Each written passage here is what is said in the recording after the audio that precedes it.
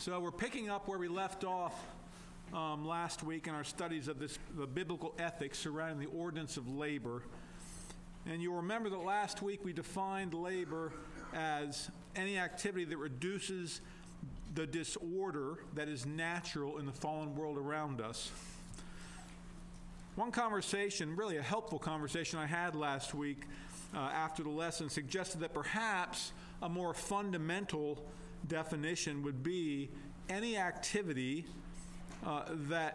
where we are more fully discovering the glory of God. I mean, that is backing up and really going to the root of our labor.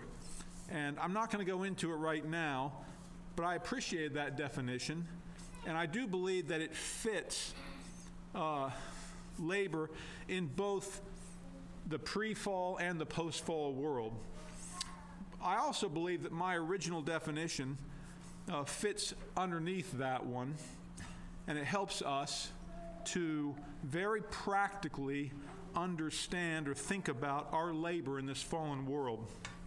It's much more of a horizontal perspective. So then we went on to discuss that mankind was created to work, and that our labor is a gift of God, as well as being, for Christians, a fruit or good result of our salvation. We then discussed, we talked about a scriptural principle, or a couple of scriptural principles that would help us in answering the question, what do we do when we grow up? What are we going to do for our work for 30, 40, 50, 60 years? The first of these scriptural principles was to understand how God had gifted us to labor, each one of us individually. And then the second is to be careful not to compare our gifting and our choice from the Bible, our quiet labor, with others. We don't want to compare ourselves to what others are gifted to do, because that really will only cause us to be, or can cause us to be, either envious or bitter because we didn't get the gift that someone else got. We don't want to be discontent. We want to be content. And so now I just want to say a word under this heading that I didn't say last week. I want to talk about paid versus unpaid labor, because that's very relevant for us. Many of us will labor in this world for pay. Many of us will labor without being paid. And really, these principles apply across the board. But I talked about how in my 32-year career and 7 years and counting since leaving that work, what lessons I learned and what it taught me about my purpose, its value, and its ultimate end, from Ecclesiastes 12:13, which is really, in short, it's to fear God and keep His commandments, to fear God and obey Him. And this conclusion is obviously broader than just paid labor. It applies to all labor. And God, in His kindness, and I think this is a kindness, God has given us in His Word some more specific commands, particularly to women in Titus 2, 4, and 5, where Paul's instructing Titus what the older women should be teaching the younger women. He says in Titus 2, 4, and 5, that they admonish the young women to love their husbands, to love their children, to be discreet, chaste, homemakers, good, obedient to their own husbands, that the word of God may not be blasphemed. If God is calling you to a primary sphere of what I'll call domestic labors, as He frequently does with young married women, then we can rejoice that you can know from His Word that you are keeping His commandments if you are content fulfilling domestic labors that He's gifted you for and gifted to you. Many times, as our boys were growing up, I would have a conversation similar to this with my wife, because I would say, I envy you because you have chapter and verse that we can go to that says God wants you to do this and he is blessing you in it. I don't have that. Nothing in God's word told me, go and get trained as a chemical engineer and work for 32 years for some company. But you have an exact chapter and verse you can go to. That's a blessing. There's great peace that comes with that, knowing that you are, as we all have heard and even like to say, we are in God's will. You can look straight in his word and see if you're in God's will, if you're called to that sphere of labor. And if you're a young person in your parents' home, you can know that you are keeping his commandments when you obey your parents and do the chore they've asked of you. You can know that because it's in his word to honor your parents. It's in his word to obey them. You typically won't get money for it, though you may. But you can rejoice to know that that you are in God's will. Most men in the work world have to deal with a bit more uncertainty than that. But with discernment, we can all know that we are serving God with our quiet labor. That is our anonymous, our unnoticed labor by the vast majority of the rest of the population of the world. Our quiet labor. And that leads to great contentment with it. So now we're going to move on and cover. We're going to make some comments on how do I do what God has gifted me to do? How should I go about my work? The answer to this question is at once easily determined from our Bibles and very difficult to keep in front of us in practice day by day due to the relentless assault of today's cultural messages. So how are we to do what we do? And my short answer, the Bible's short answer is, we must work for the Lord and not for men, including ourselves. So Colossians 3:23 and 24. This is a pair of verses that I had posted on a piece of paper, sat back behind my computer monitor, virtually my entire career in the workplace. I moved it with me every time I changed offices. And it was on an old piece of printer paper that came out with the little holes on the sides because the printer, like a little tractor, moved it out. It was on that paper until I retired.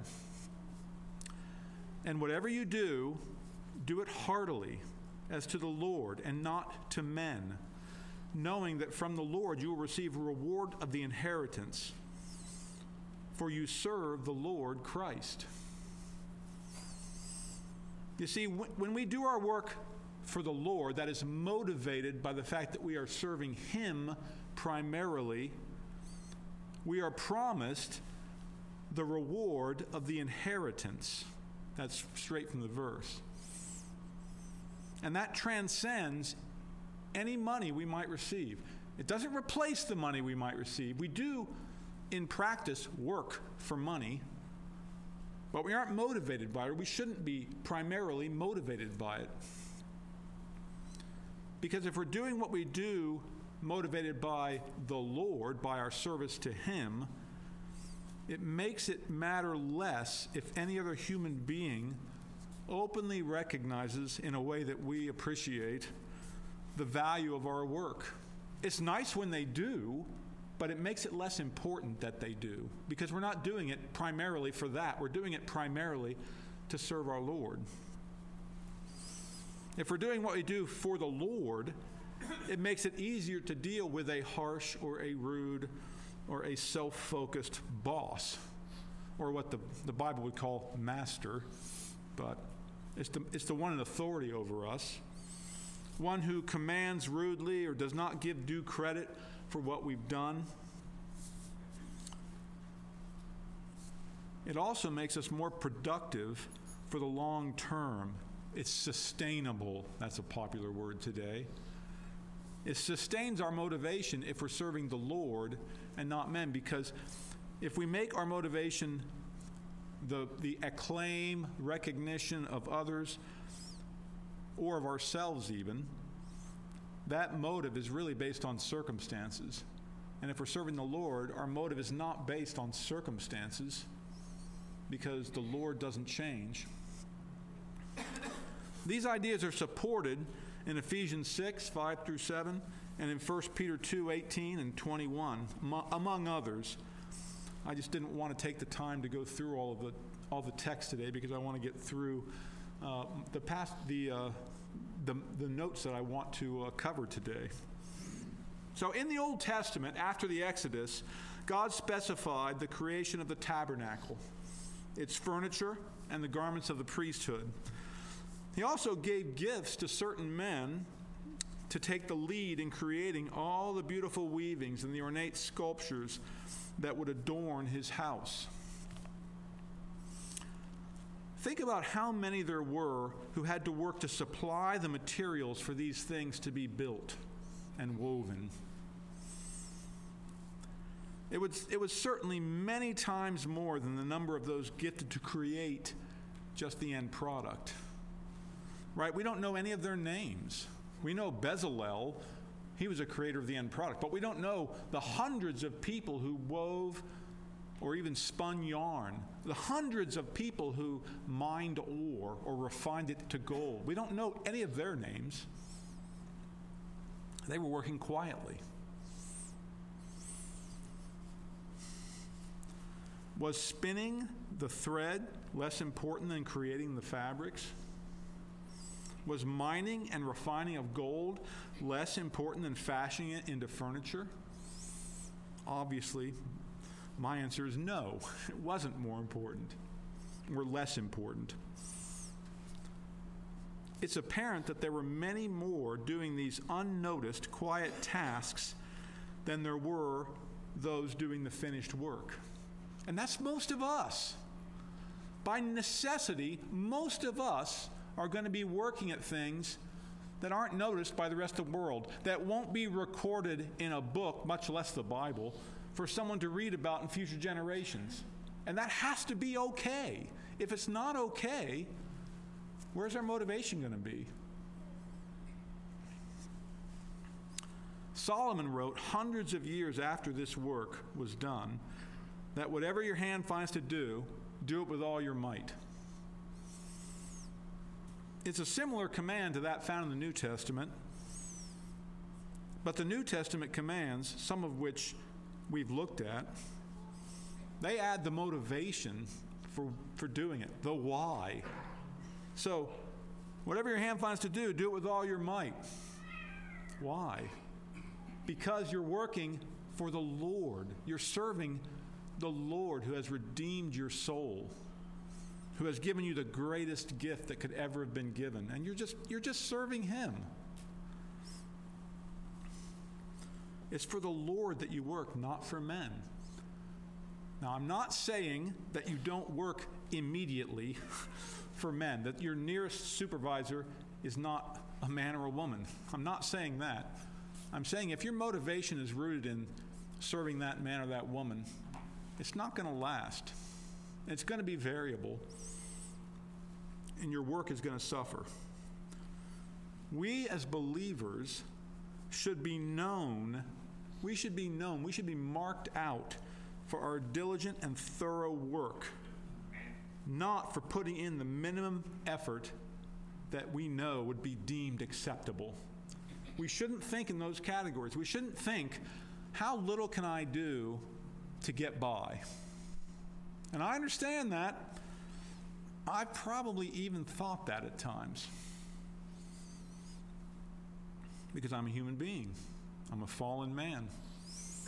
But that doesn't make it right. We should be known for being diligent and having our motivation come from something beyond the human realm. We must be motivated by our love for him and not primarily by our love for ourselves. That would be advancement, promotion. I want a promotion, so I'll work pretty hard right now so I can get it. Or recognition. I want to be lifted up above my peers so that people know that I'm working really smart and hard. That feels good to me. Or for our fear of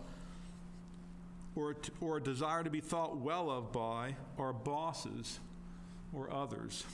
So we want to be admired, and that motivates us. That's a bad motivation too. Many of these things are fruits. They're results of serving the Lord, but that mustn't be confused with an objective, with something that drives us, with the motive we're aiming for. Because if these things are motives to us, we're not going to work faithfully. We're not going to work consistently. We're not going to work year by year, day by day, month by month, year by year, decade by decade. We're not going to maintain our motivation. Only a motivation that is rooted in serving the Lord is sustainable. And if we work that way, that is, as if for the Lord, as it says in Colossians, if we work that way, we are likely to accumulate, and now I'm talking about material resources, money and others, we're likely to accumulate more than we need for ourselves and our needs, because that's the way the world works. So I want to move on now to talk about how do we think about and deal with the fruit of our labors, what we get paid, either directly with money or with something else. How do we deal with that fruit? And I want to start first by saying, what should we expect as the fruit of diligent labor done for the Lord? And we can answer that question by reading a few verses from what I've called the Book of Truisms. What is the Book of Truisms? Proverbs. Right. Proverbs are not promises that are rock solid, always perfectly true. Proverbs are truisms. They're general. This is generally how the world works. This is what you should expect to see in God's world, especially if you are obeying God and living in it. You should expect this. That's not the same as a promise. I'm not going to say any more about that. I could, but I don't want to. So let's read. I'm going to read 5 Proverbs. Just get the gist of it. He who has a slack hand becomes poor, but the hand of the diligent makes rich. Proverbs 10:4. Proverbs 14:23. In all labor there is profit, but idle chatter leads to only to poverty. Proverbs 13:11. Wealth gained by dishonesty will be diminished, but he who gathers by labor will increase. Proverbs 22:4. By humility and the fear of the Lord, a good objective, fear of the Lord, are riches and honor and life. Proverbs 23:5. Will you set your eyes on that which is not? A poor objective, setting your eyes on something that's not. For riches certainly make themselves wings. They fly away like an eagle toward heaven. That one's a little more subtle, right? But it says, if you're going to make riches your objective, you're going to be sad, because those riches are not going to stick around.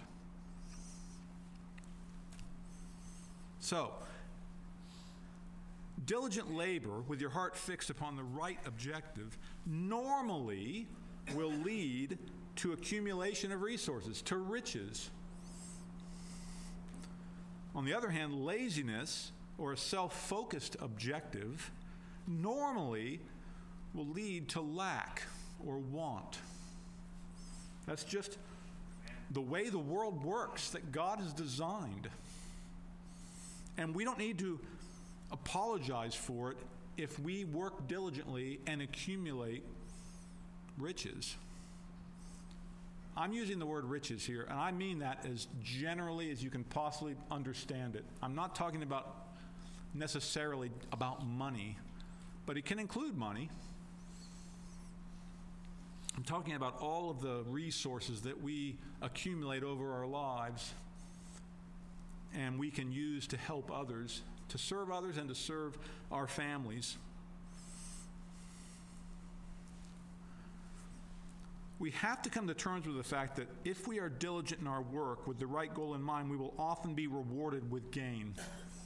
That's what the Proverbs say. We're going to be. I've talked, in raising my sons, I've told all of them, you don't have to do anything exceptional in the workplace. You have to work the way I've taught you to work. And you're going to stand out because the world doesn't think that way. The world thinks in terms of transient motivations, and that makes the quality of their labor transient. And that's going to make you stand out.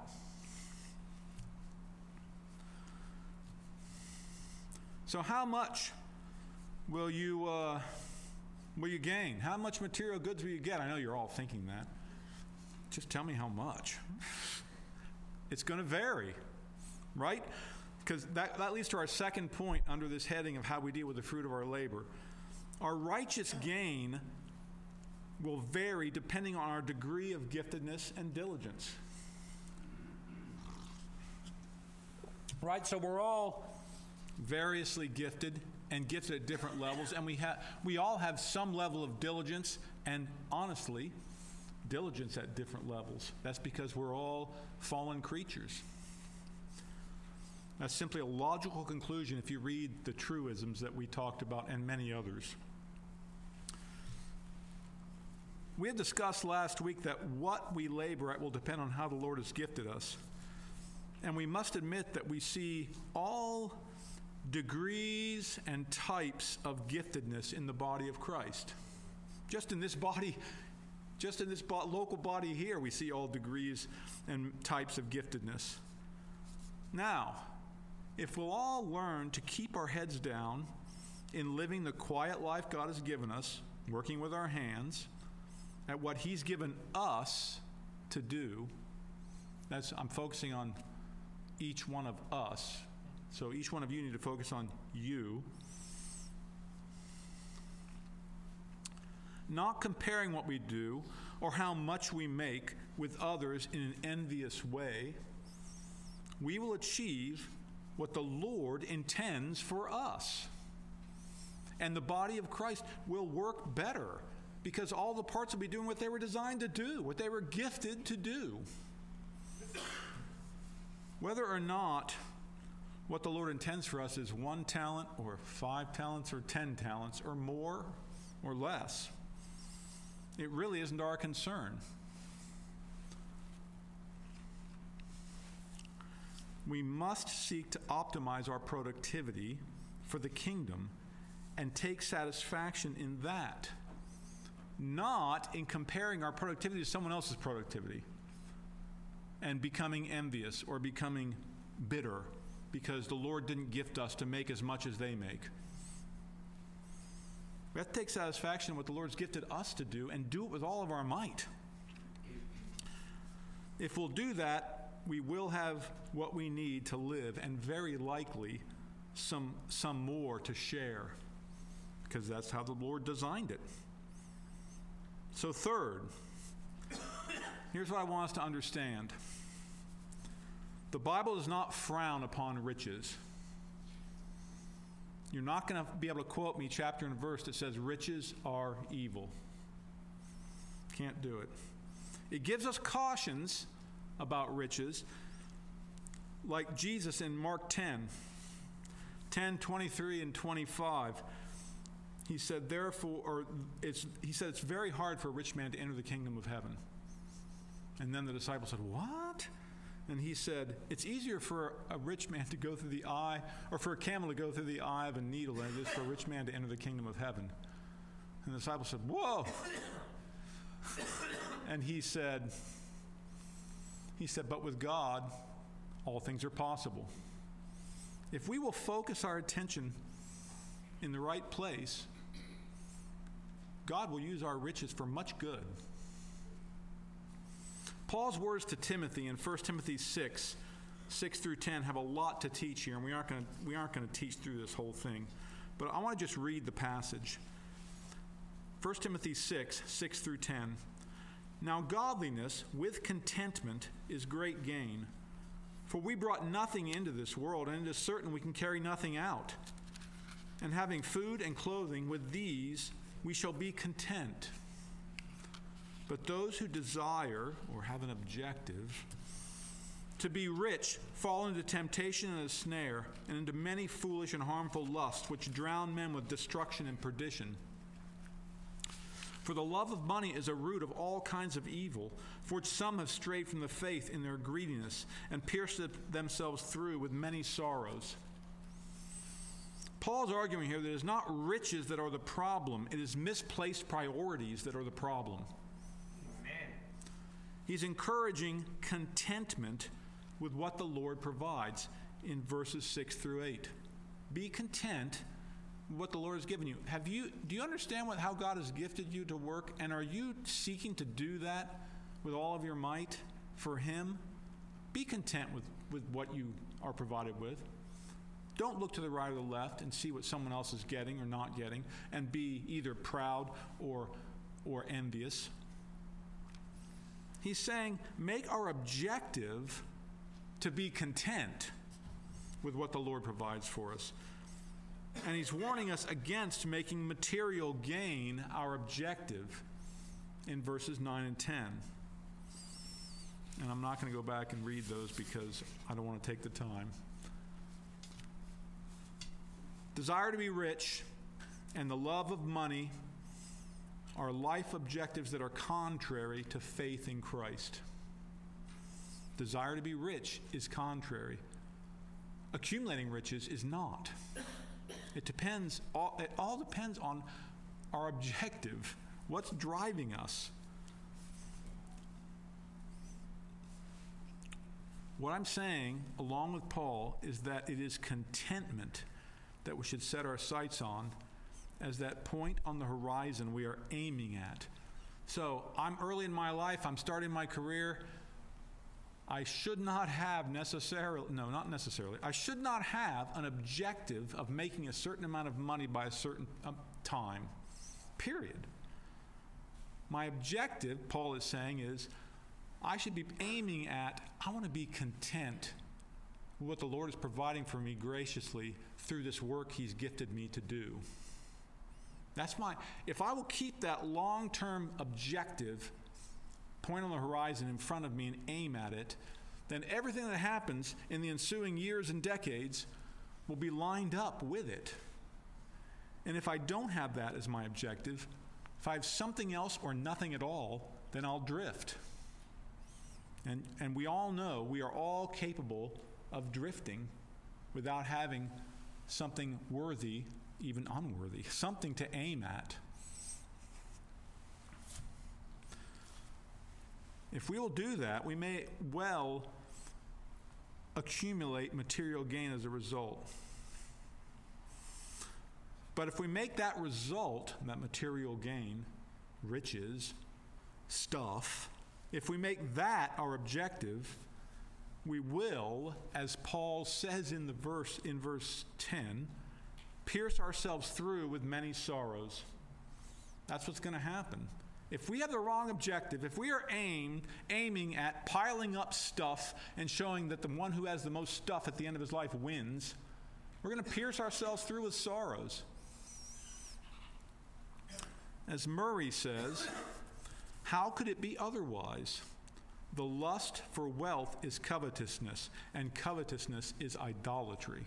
So, to boil it down, or to strip away all the veneer, what we're doing is we're making covetousness, we're making riches an idol. That's our objective. We're going to seek this. We're going to worship at the altar of riches. And that's going to pierce us through with many sorrows. The opposite of covetousness is contentment. Paul caps off his thinking in verses 17 through 19. He says, "Command those who are rich in this present age not to be haughty, nor to trust in," make their objective, "uncertain riches, but in the living God, who gives us richly all things to enjoy. Let them do good, that they may be rich in good works, ready to give, willing to share, storing up for themselves a good foundation for the time to come, that they may lay hold on eternal life." He is reiterating his exhortation that if we keep the right objective, verse 17, we will bear the righteous fruits of it. Verses 18 through the first half of 19, those are the fruits. Rich in good works, ready to give, willing to share. Those are the fruits of having the right objective. And we will show that we are fit for eternal life. That's the end of verse 19. That they may lay hold on eternal life. Note, he's not saying that way they will earn eternal life. That is not what he is saying. He's saying they will demonstrate their fitness for it. Because faith without works is dead, as James says. And he's saying the same thing here. He's saying, if you are a child of God, you are going to demonstrate your fitness for it by showing the fruits of having the right objective in your labor. And that objective is to serve the Lord. Okay, fourth, and this is kind of related to the third, so I'm really just pounding the nail again. It is not gain, but unrighteous gain that the Bible condemns. It does condemn the misuse of riches or the idolatry of riches, making riches your God or your objective. In chapter 5 of his letter, James writes on this helpfully. Consider a few excerpts from James 5, 1 through 6. First, James condemns the unrighteous rich in verses 1 through 3, saying, "Weep and howl, for your miseries are coming upon you. You have pierced yourself through with many sorrows." Then in verses 4 to 6, he tells them of their corruptions. He lists some of them. Things like not paying those who have worked for them, not dealing faithfully with those who have contracted with you for labor. Things like living in luxury while ignoring the needs of those all around them. Things like condemning the just, doing injustice. But notice that in building on that harsh but needed assertion of the truth, that James cites Job in James 5:11. He says, "Indeed, we count them blessed who endure, who you have heard of the perseverance of Job and seen the end intended by the Lord, that the Lord is very compassionate and merciful." James cites Job as an example of patient endurance, noting the end intended by the Lord. And we know, because we have the book of Job in our Bibles, we know that the end intended by the Lord for Job was blessing, abundant blessing, with more riches than he had before his trial began. So we can't conclude that riches are evil in themselves. Just the opposite. They can be, in Job's case and in many of our cases, I pray, they can be a mark of righteous living, a blessing from God, because we are seeking to serve him first in our labor. And then we're taking the result of seeking to serve him and accumulating it for our good and for the good of many around us. Then fifth, distribution of resources is not to be even across all of us, even according to the Bible's ethic. This may be obvious based on what we've just been discussing, but I thought it was worth noting separately because it can rub some people the wrong way. It doesn't seem right. Murray says it this way: the economic structure presupposed in the teaching of the New Testament as well as of the Old is one in terms of the differentiation between rich and poor. These are rich, I'm referring to God's children here. I mean, Murray's referring to the world, but this refers to God's children as well. In the church universal, there are going to be rich people and there are going to be poor people, and that's exactly how God intended it.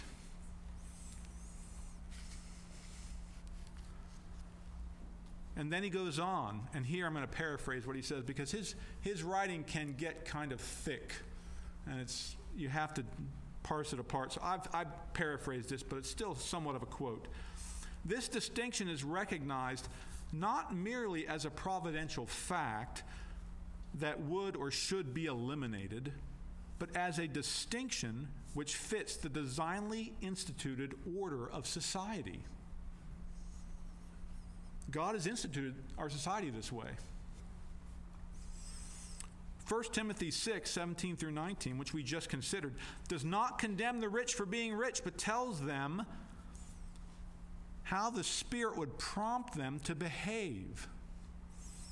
That it is to be rich in good works. Paul is concerned not that the rich become poor to enter the kingdom, but that they prove the Spirit's indwelling by how they handle the riches with which they've been blessed. It has much more to do with their hearts and how that manifests in their behavior than it does with the size of their bank accounts. Again, quoting Murray, equality is not a fact of God's providence, and it is not a rule to be practiced in the order he has instituted.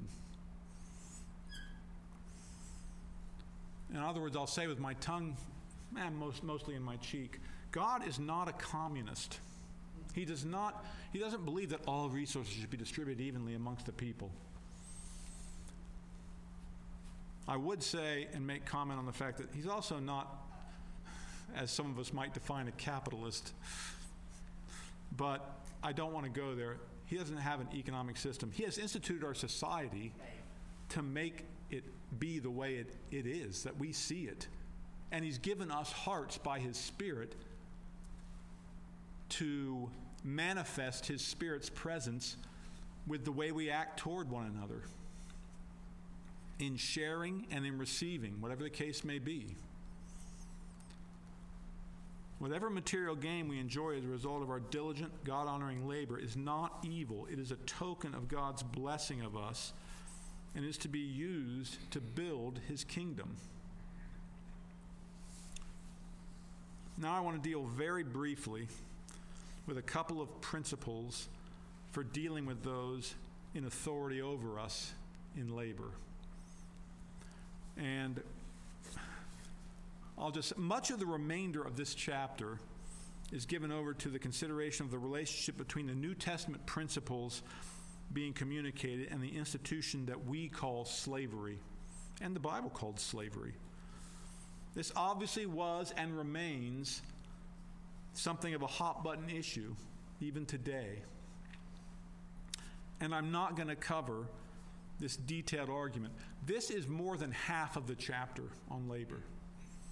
And it's worth reading and considering. I found it interesting, but I didn't think it was very relevant to us. There were a couple of principles I wanted us to hear, though, and I'm really just almost going to state the principles, and that's it, because we have 3 minutes.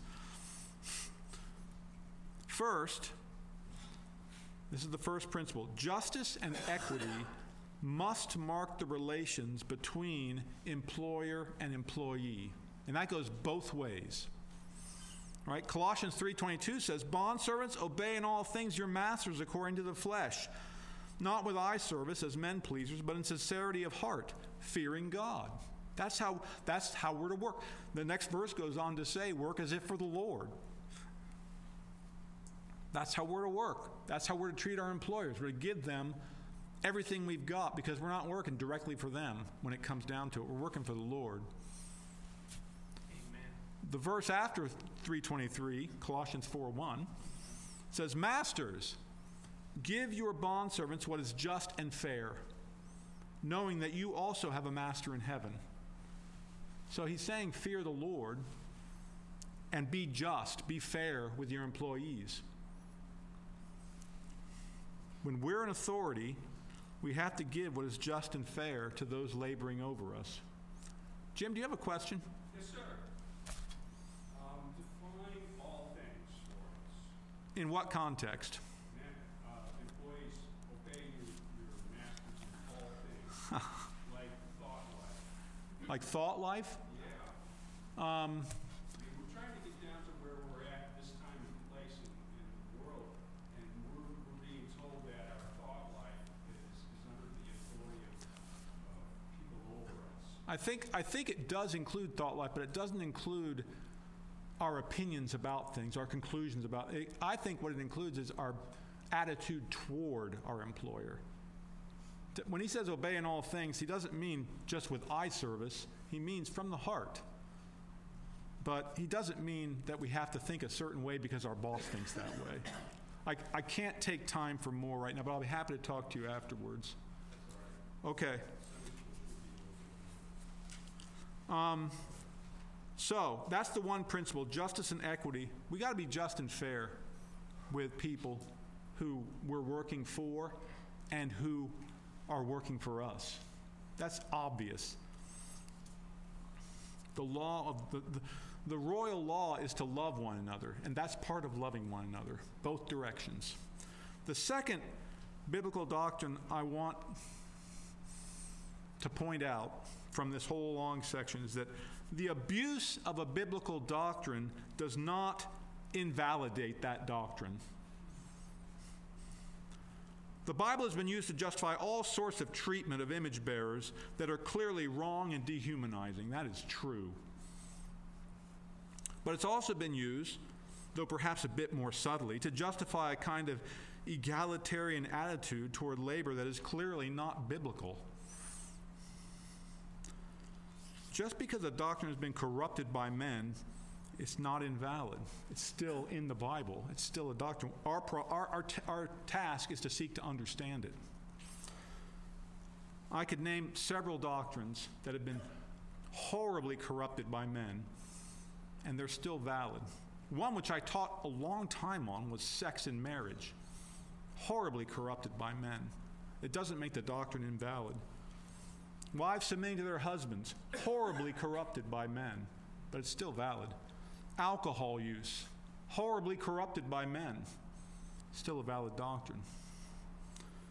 We must protect what the Bible teaches us about submission to those in authority over us and about our treatment of those who we are in authority over. I'm going to stop there. So let's seek to honor God with our diligence in our work, as well as our wise and righteous use of the fruits he grants us as a result of that work. So let's pray.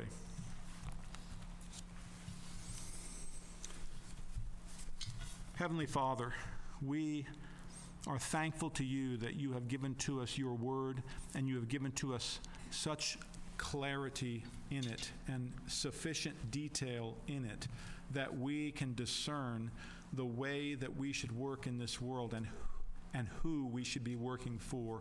And we pray, Father, that you would work in each one of our hearts and cause us to more and more, day by day, moment by moment, to be working consciously for you, even as we serve others.